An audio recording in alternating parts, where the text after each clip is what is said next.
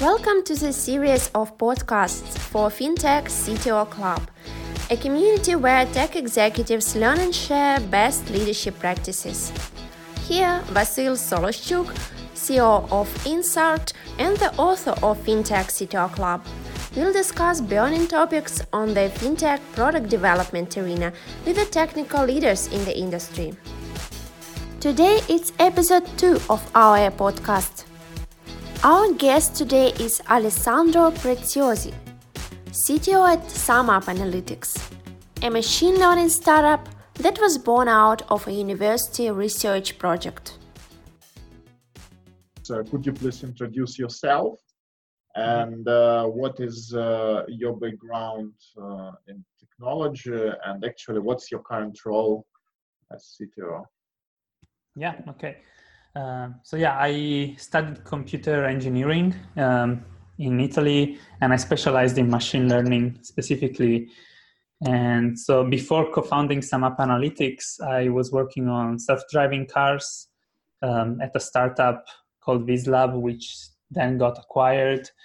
And then I worked for a bit as a machine learning researcher at Politecnico di Torino in Italy, a university.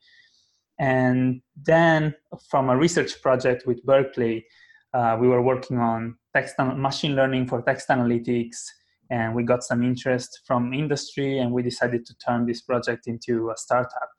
And so that's where SumUp Analytics is coming from. And SumUp Analytics, the company where I'm working now, is focused on basically some very fast algorithms for text analytics, so we can analyze big amounts of text data, extract key topics and sentiments, so people can drive business decisions, analyzing like social media, news, reviews, and stuff like that.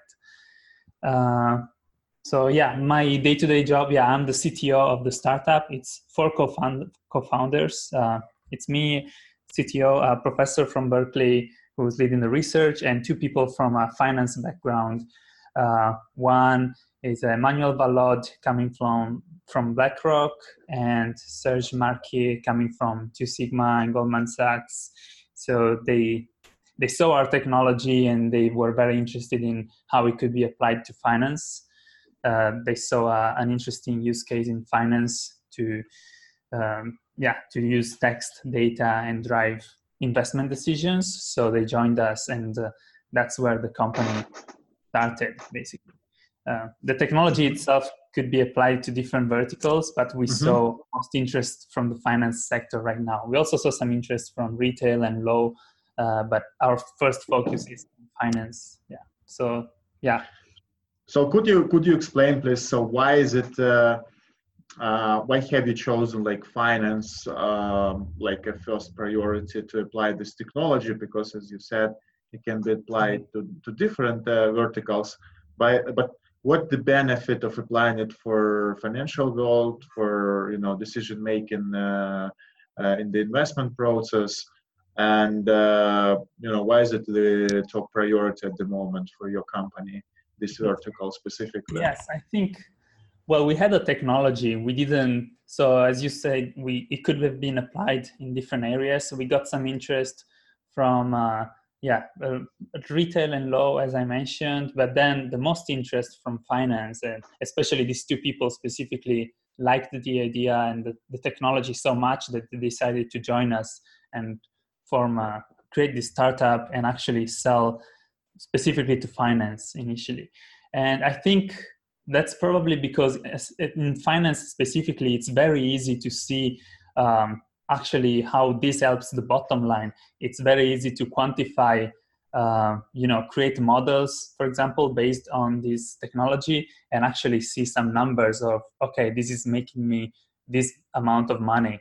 So I think that's an advantage over in other industries. It's a bit harder to quantify how helpful the technology is, whereas in finance, I think sometimes you can have a very clear measure of how much the technology is helping you. So it's probably easier for us to sell that in a way.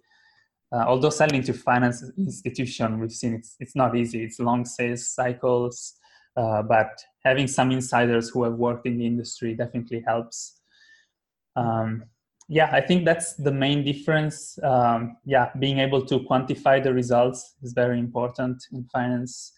And also, from many people coming to finance, they really felt this as a problem. They had to spend a lot of their daily time reading information, reading a lot of news reports from banks and institutions. So they understand that there is so much information out there that's very useful to drive investments, but they don't have enough time to actually personally read everything. So they are looking into solutions to automate this kind of process. And yeah.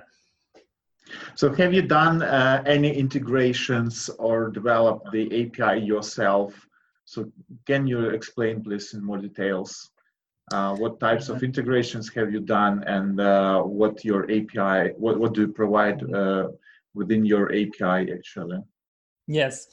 Yes, we do provide an API for others to integrate our software into their solution. And actually, our API effort has been very successful. It has generated more demand than the front-end software in the end, because I mean, we realized when selling to businesses, most of them already have an infrastructure set up, and being able to plug in a piece in their existing infrastructure is really important. It's better than having a standalone solution. So yeah, so selling the API for us was very important. Basically all the functionality of our software is available through the API, so people can build, especially in finance, quantitative finance, for example, you can build an investment trading strategy on top of our technology. We can analyze the textual data and extract some kind of signals like topic strength or sentiment, which can be used as input to other parts of the pipeline to drive a quantitative investment strategy. And yeah, so we do provide APIs. And for what concerns integrating our other platform into our software, one big thing, so we are a data analytics company, and one thing we realized is that people usually are lazy, and often they don't even have a lot of data to put inside the software. So it's very important for us to be able to actually get as much data in the software with as little work as possible required for the users. So one thing we do, for example, is we scrape different public sources that people in finance are often interested in. For example, central bank reports or company filings, corporate filings, since we saw a lot of demand for analyzing this kind of information. And so yeah, we do a lot of scraping, if that can be considered an integration in a way. But we're also looking into actual integrations into other software. That's in our roadmap. We're not there yet, but we already have a few things we want to integrate. For example, software like Bloomberg or Salesforce, or even emails, so people can automatically analyze their email. Since we realize these are some of the main sources of textual data inside these companies we're trying to sell to. So yeah, in general, I believe it's important to do one thing and do it very well. So I do believe in this concept of providing APIs and integrating into other softwares and specializing, not trying to do everything ourselves. But I think that works, trying to build something that uses other people's work and can connect to other people's work. And be very specialized and very good at what it does. Okay, that's great. So, and could you name a couple of major use cases where you can, in the financial world, where you can apply your technology? So, what are the real world use cases that you have with your clients right now? Mm-hmm. Yes, I'm probably not the best person to answer that, since I don't interact with the clients as much as our CEO, for example, or our salespeople. But we've seen different use cases. For example, at a very high level, people nowadays, they try to diversify their portfolio a lot. So they're invested, for example, in fixed income around the world, so in many different countries. And it's very hard to, keep informed about everything that's happening in all countries around the world. So we can easily analyze, for example, reports from central bank in their native language in a lot of countries around the world. and we can quickly give the user an overview of, what are the main topics they're discussing right now and how the sentiment has been changing or the consensus over certain issues. And that's something that in the past was very hard to do. You had to pay people maybe that knew the native language and would read these reports and provide an executive summary or something, and we automated this process. So this is something that people have found useful, especially this multilingual capability is quite useful. And another kind of application is more in the securities. So as I mentioned before, analyzing corporate filings or even the changes in corporate filings. Sometimes a company would file multiple times or the same form multiple times, and you want to automatically analyze what has changed, what are the new topics, without having to read everything, because most of it, 90%, is pretty much the same usually. Mm-hmm. So you would be spending 90% of your time just reading the same thing over and over, whereas we can extract the important information, which is really the delta, what has changed over time to drive the investment decision. And then, people are trying purely quantitative investment strategies using our solution. Maybe they already had a strategy using certain signals, and they are introducing text-based signals in their strategy. Because especially in certain markets, for example, emerging markets like China, there is a lot of retail investors, and a lot of their decisions are based on actually text information, social media, news. And right now it's pretty hard to get that information into quantitative models. But what we do is bridge that gap and basically extract signals from the text. So we've seen a couple applications in that sense as well. I think that's a good overview. Okay, thank you. So back to your CTO role. So what would you name, and could you please describe what are the major responsibilities for yourself at the moment, and what would you name the main challenges that you have as a CTO of the startup company? Yeah, so we are still pretty young. So I started, initially I was doing really most of the coding, but now we got our seed round of funding, so the team has grown. So my day-to-day, let's say earlier my day-to-day work was mostly 50% reading and learning about technology and 50% implementing and coding myself. Now a lot more of my time is spent managing the other junior engineers that have joined the company. And one peculiarity is we are a pretty distributed team. So we use a lot of tools like Slack and Zoom every day to stay up to date and manage our tasks and the whole engineering team. We're still pretty small, so I can still spend a lot of time coding, but definitely management is taking a bigger chunk of my time right now. And in terms, you mentioned challenges. Mm-hmm.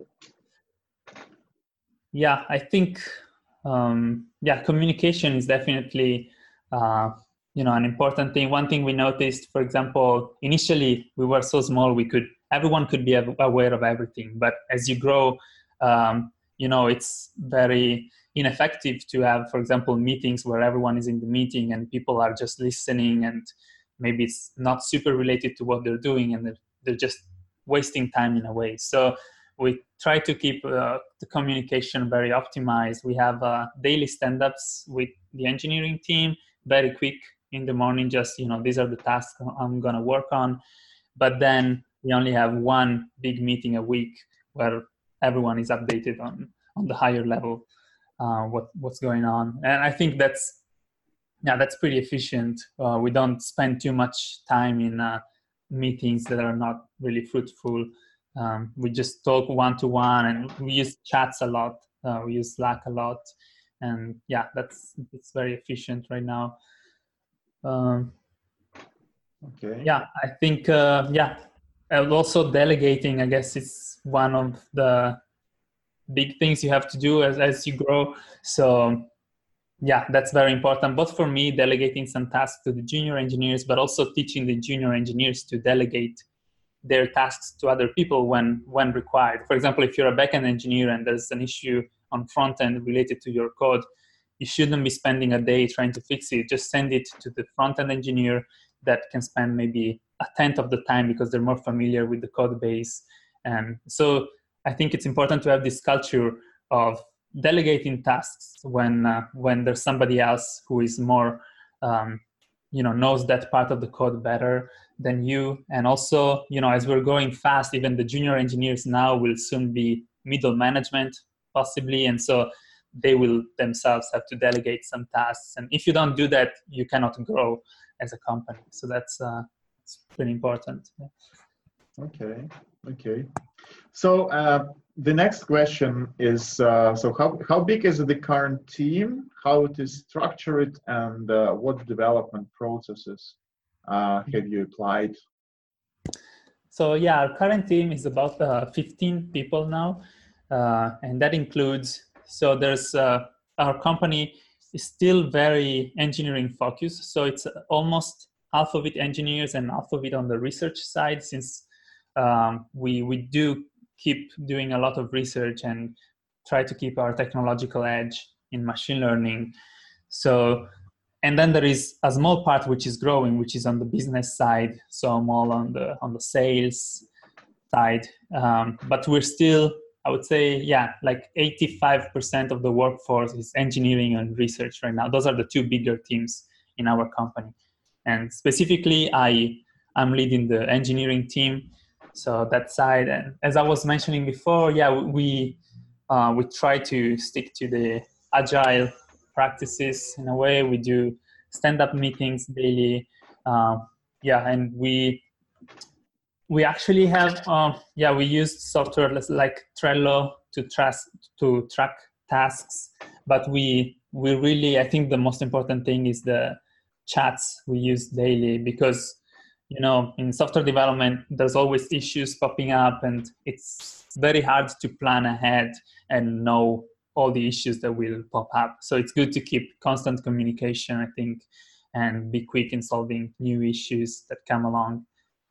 I think I don't know if you have other specific question on this, but I think that's an overview of how we are,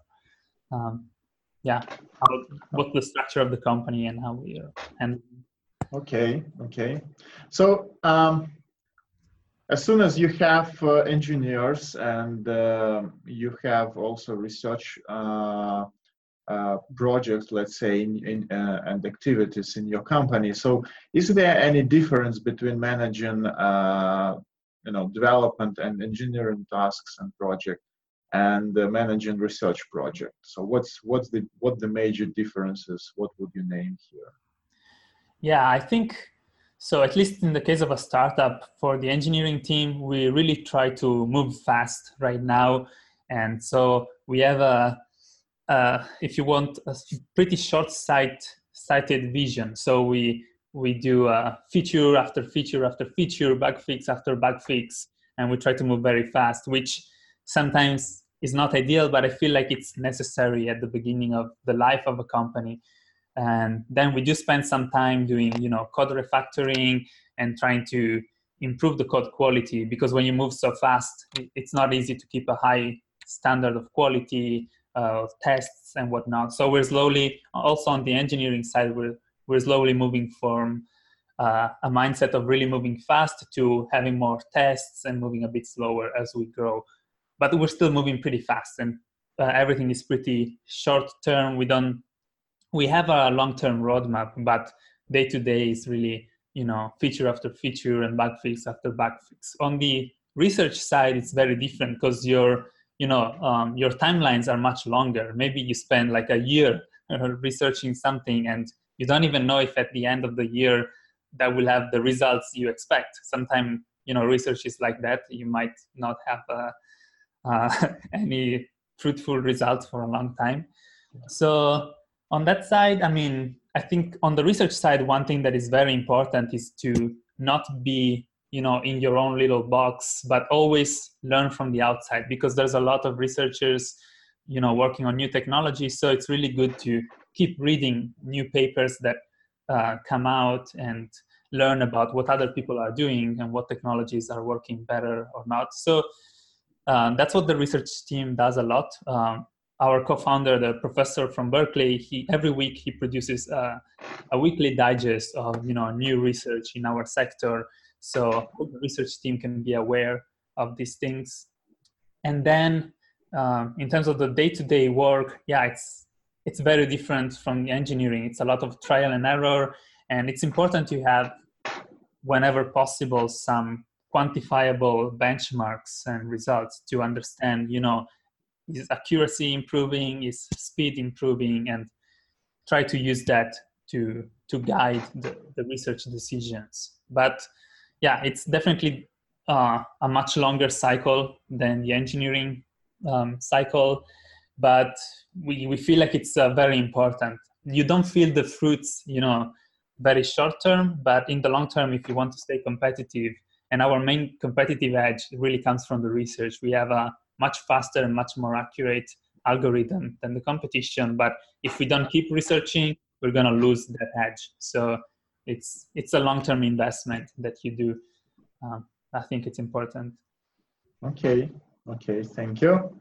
So another topic is about the technological stack. So basically, how did you select the specific technologies, and what are they to build the software product that you have, and what was the decision process here? So why have you chosen these technologies, not the others?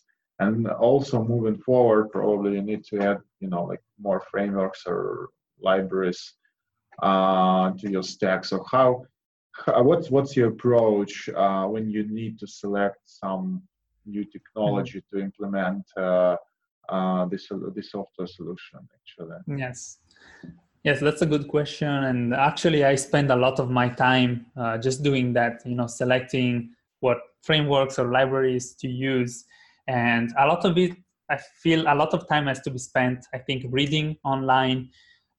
Whenever we're trying to evaluate some libraries or some technologies, it's always good to read about people's experiences with that specific library, for example, online. So you can go around forums or websites like Hacker News or Stack Overflow and see what the issues are.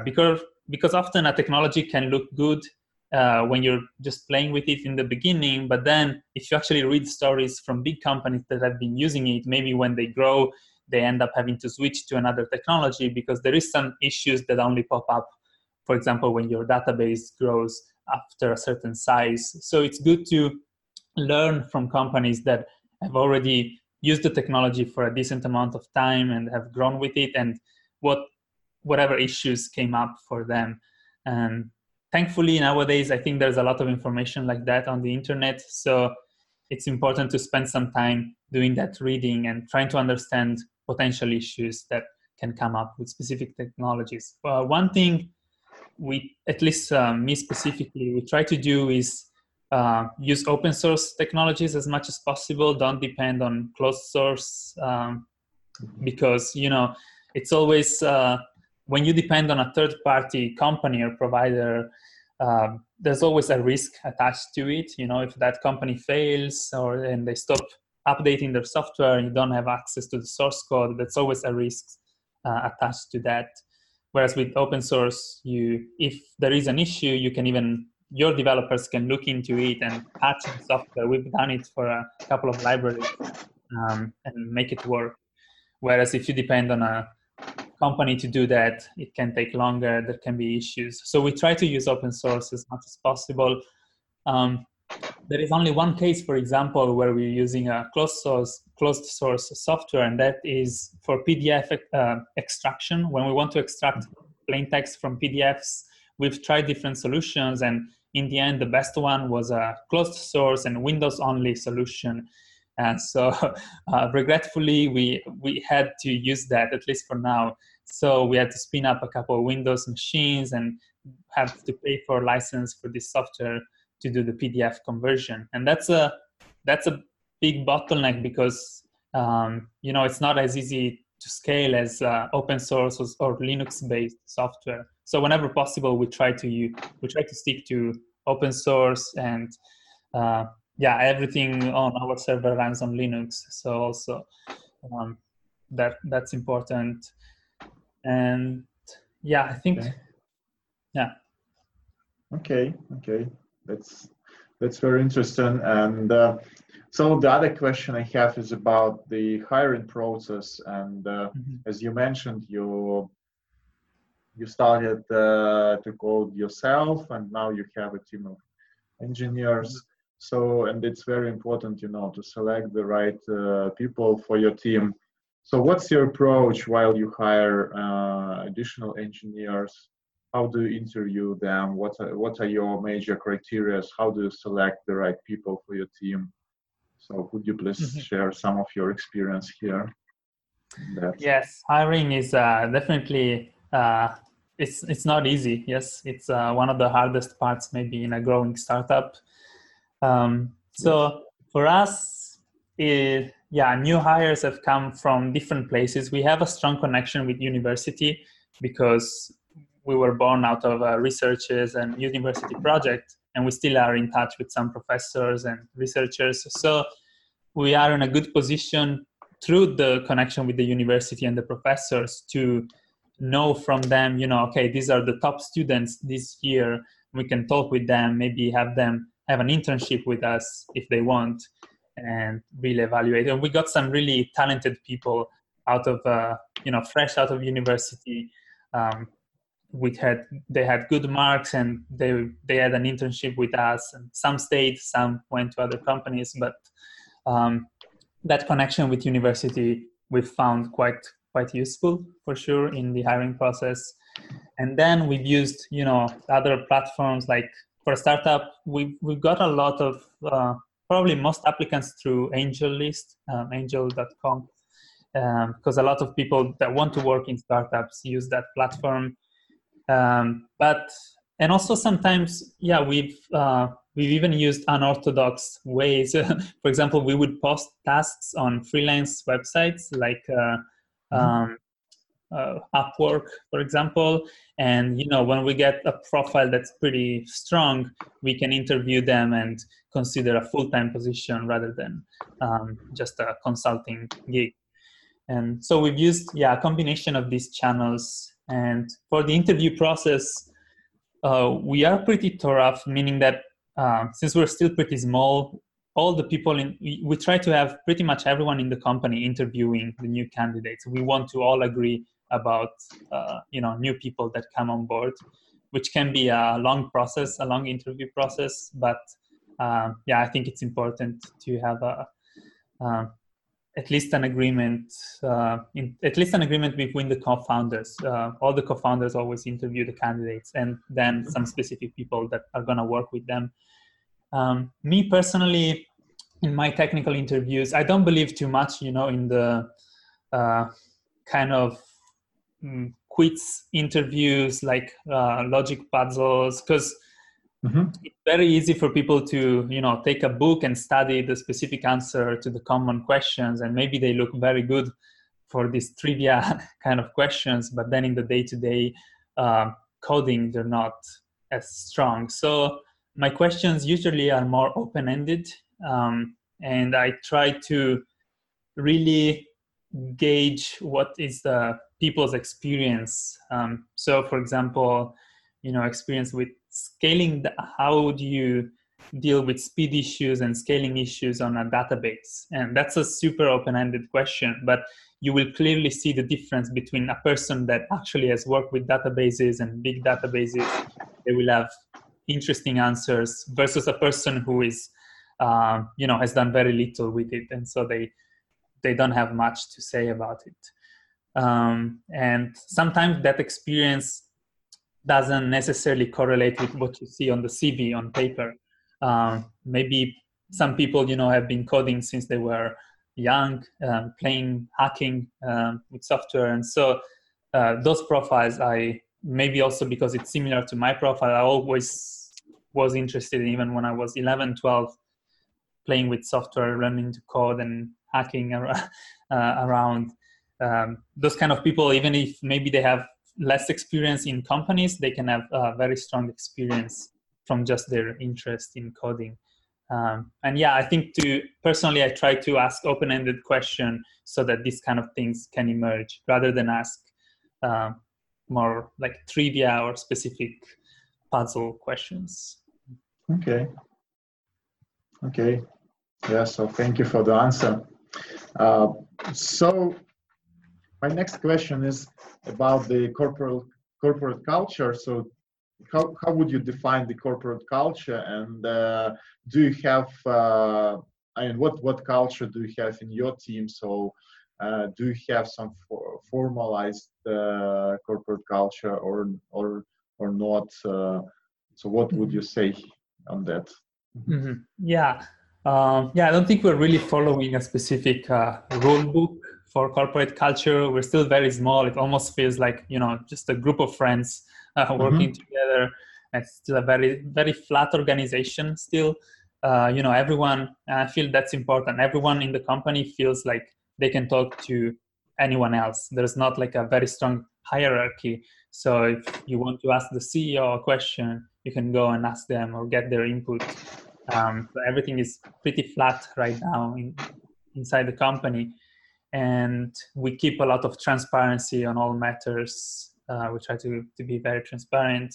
One big thing also is we let people work from home a lot and do remote working when they want, so our main office is in San Francisco, but most of the people don't live in San Francisco because it's very expensive as a city. So they commute to the office and, it can take 2 hours going back and forth to San Francisco, and it's just 2 hours of wasted time for them. So yeah, we don't force everyone to be in the office 9 to 5 like traditional companies, but as long as you get the work done, you can do it from home. Personally, for example, I have a portable battery, and some days I work from the lake or nature. It's nice to have that work-life balance. And nowadays, I feel we can do it with technology. You can be connected anywhere. And yes, we use chats and Skype, Zoom. So being in the office is not mandatory. It's important sometimes to have some kind of interaction, having a whiteboard to sketch ideas, especially in those periods where we're trying to talk about longer term roadmap. And so it's good to all be in one place and bounce ideas. But then on the day-to-day work, we feel like even working from home has worked very well. One thing I noticed, I think, we're a fintech company, but I think we try to have more of a tech company kind of culture than a financial company culture. In the finance world, and at least that's the feedback we got from the co-founders coming from finance, the culture sometimes can be pretty toxic in some ways. There's a lot of internal competition, machismo, not a lot of work-life balance. People are pushed to work overtime. And I think to attract strong developers tend to be more like creative people, and I think they put a lot of value, not just in the money they make, but also in this kind of work-life balance and how much they can be creative in the company. So I think it's good to have more of a tech company culture than a financial company culture to attract good developers, good talent, and diverse talent. Otherwise, after a while, they will switch to another company that has better culture. Okay. So we work with many fintech companies, and we found this, beneficial to that if engineers know aspects of finance, like in general, and maybe more deeper the domain they work in, like payments or wealth management or portfolio management or other things.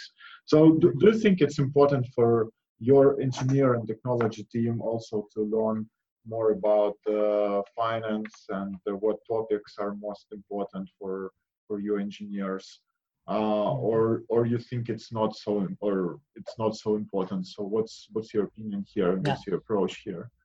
No, definitely. I think we believe it's quite important.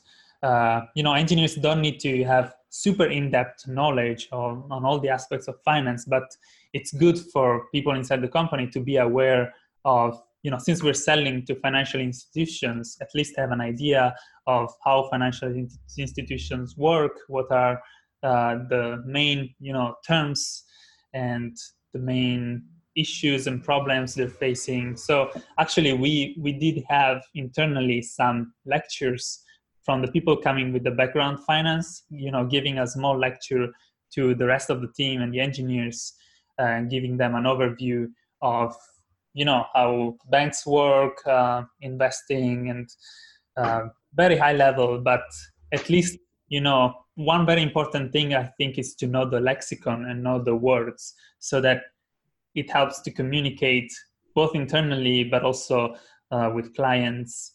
So that's a big part of that knowledge sharing between the finance side and the engineering side. Even the pure sharing of the lexicon and dictionary, so they understand what is a sell-side bank or what is sell-side research. This kind of terms that they were not familiar with.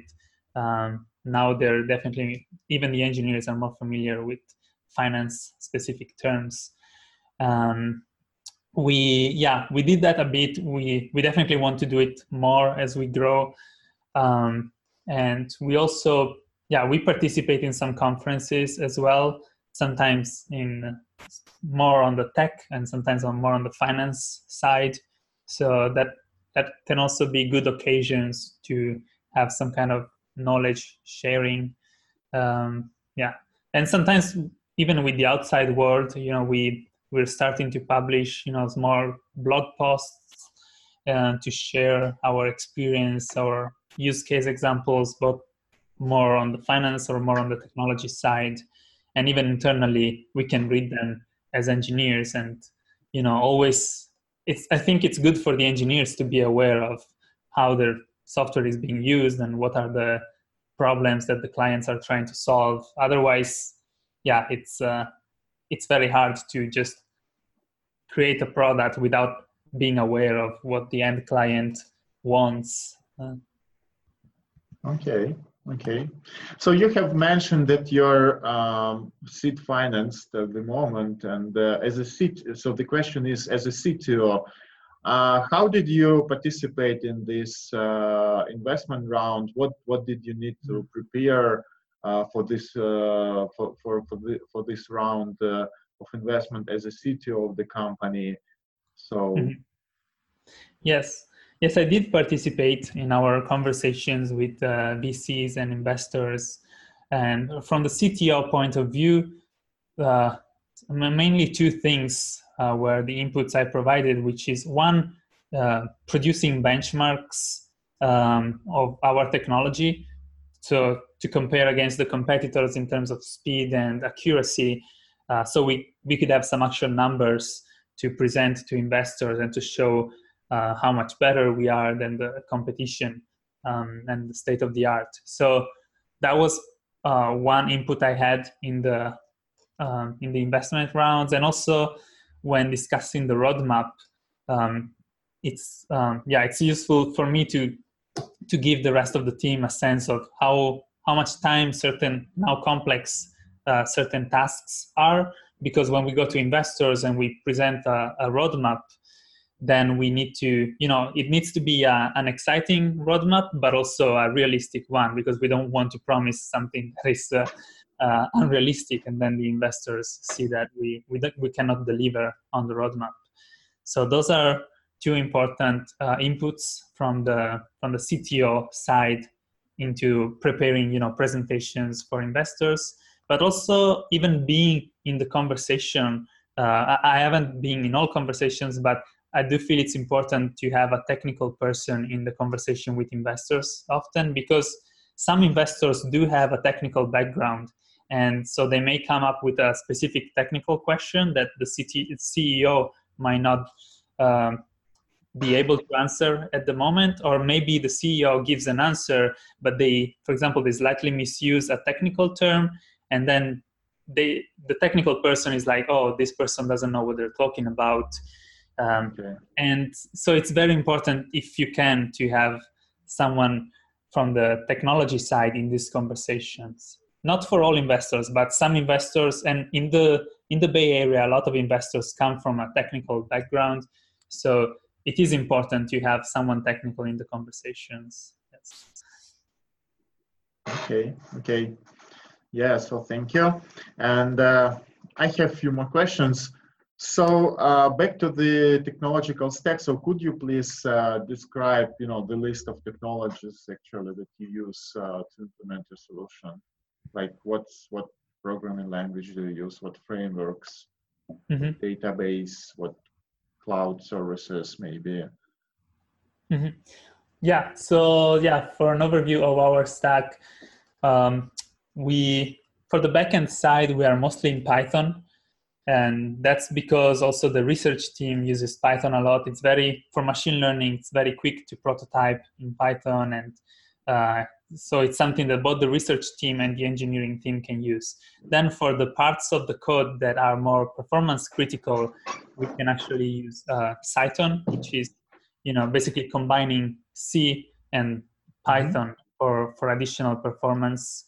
Okay. And we also have, for some parts which are really speed critical, we use FPGAs. So we have an FPGA developer, and that is also connected with the Python framework. But yeah, you don't code FPGAs in Python. Okay. It's lower level stuff. But yeah, most of the core is in Python. Then we serve a RESTful API.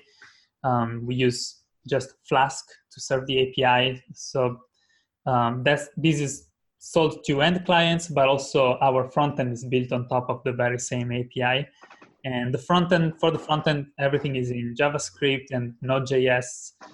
So we use React for the front end, Node.js on the backend side, and a few libraries like charting libraries like AM charts.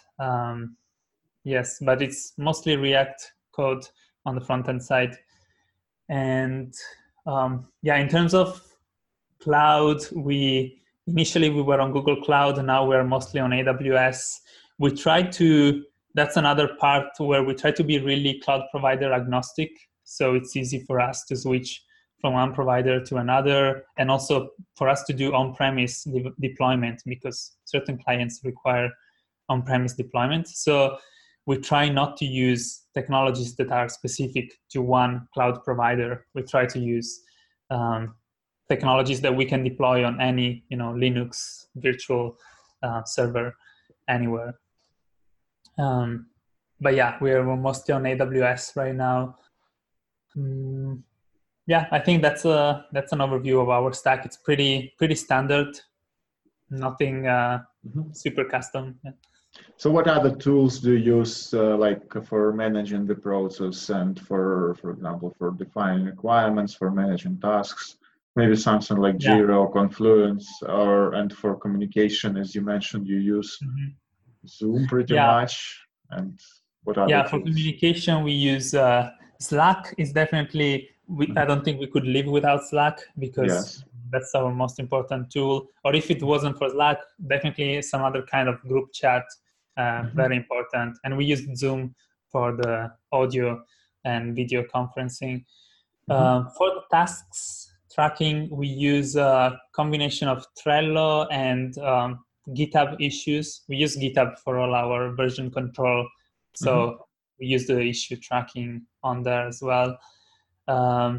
These are the main softwares we use to help our development. We've tried other things like Asana, for example, for task management, but in the end, we found that these tools, at least for the size we have now, which is very small company, this is enough for what we need. And really, Slack is the most important thing, because when an issue pop up, you can Slack the person, and you don't have to create the issue in the issue tracker and then wait for the person to notice. And it's just faster when we can communicate directly and fix the issue straight away without having to go to a task management system or anything. Okay, sounds good. So my maybe one thing I forgot. that we use also is Jenkins for testing. And on that side as well, we initially, for a bit, we tried using on AWS the code build pipeline, but we didn't want to be contained to one specific cloud provider. So that's why we switched to Jenkins now, which we can deploy on different cloud providers and is very extensible. But yeah, that's one other tool we use. Okay. Yeah, so thank you. It's very, very interesting. And the next question is, so you mentioned that you need to read much about the different technologies, and you also held like lectures on different topics internally. So as a technology leader, so could you tell us, how do you learn yourself in more details? So what do you use, like reading books or reading some media resources or talking to other experts, or maybe participating in conferences or workshops or some other ways? So what works for you the best, actually? Yes, as I was saying initially, a lot of my time every day is spent reading, and I think it's important because on the tech side, everything changes so quickly. Every month there is something new, some new library of technology. So it's very important to stay up to date. In terms of, I read a lot of news websites, like mostly really hacker news, news.ycombinator.com or Reddit, just to stay up to date in terms of new stuff that's coming up. And then when I'm looking into some specific topic more in depth, then I would actually use YouTube a lot when I can find, nowadays you can find talks and lectures on some specific technologies. It takes some time, so I use often put it into 1.5 speed or two times the regular speed, just so it's faster. But yeah, that's definitely useful to learn, because often in this, how to say, for example, when you're looking at a library, yes, you can go through the documentation, but it's very flat and it takes some time to understand the high level picture. Whereas if you find on YouTube a talk, maybe from the CTO or one of the developers of the library, then sometimes it's a much better way to get a high level understanding of the architecture of that library and what are the pros and cons. So yeah, I use YouTube a lot, actually. And I also, I do communicate with other people in tech. I'm still old school. I still use IRC a bit, but also Slack, just for chats and asking questions and specific channels with people who are experts about specific technologies. So that's very useful.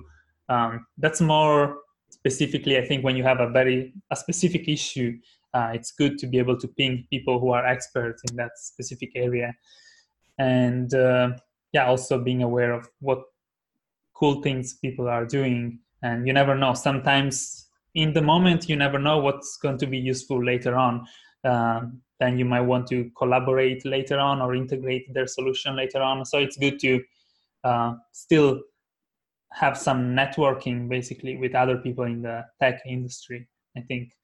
But yeah, I do most of that online. In person, sometimes I would attend some conferences, but nowadays I would say most of it happens online.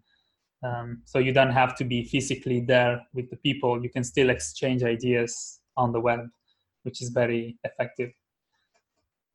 Yes, you're right. So the last question I have, so what motivates you, and what is, like the most interesting part of your job at the moment? And from the other hand, what would you name like the most boring part of your job? That's a good question. For me specifically, I enjoy it on the engineering side when we have some numbers where we can quantify how well we're doing. For example, when we're able to speed up our software by 10 times or 100 times by some cool engineering ideas, that's pretty exciting to me. And yeah, those are the things I find most exciting. When we have some specific benchmarks, it's almost like a video game. You know, you have that number and you want to go from 10 seconds to 1 second, and then it's very satisfying when you manage to solve it, maybe by parallelizing the code or something. So that's one part I enjoy a lot. And maybe on the more boring side, well, yeah, a decent amount of time also has to be spent code refactoring, I guess, and just because we're moving fast, and so we don't always write ideal code, and then sometimes we have to stop doing cool stuff, and we have to say, okay, let's just refactor the code and make it better quality so we can maintain it longer term. And that's usually not as exciting, but it can still be good satisfaction when you look at the code afterwards and it's much cleaner, much better organized. So yeah, it's a bit more boring, but it's definitely fruitful and satisfying in the end. Okay, Alessandro. So thank you very much. These are all of my questions for today. Mm-hmm. So thank you very much for the interview and for the talk.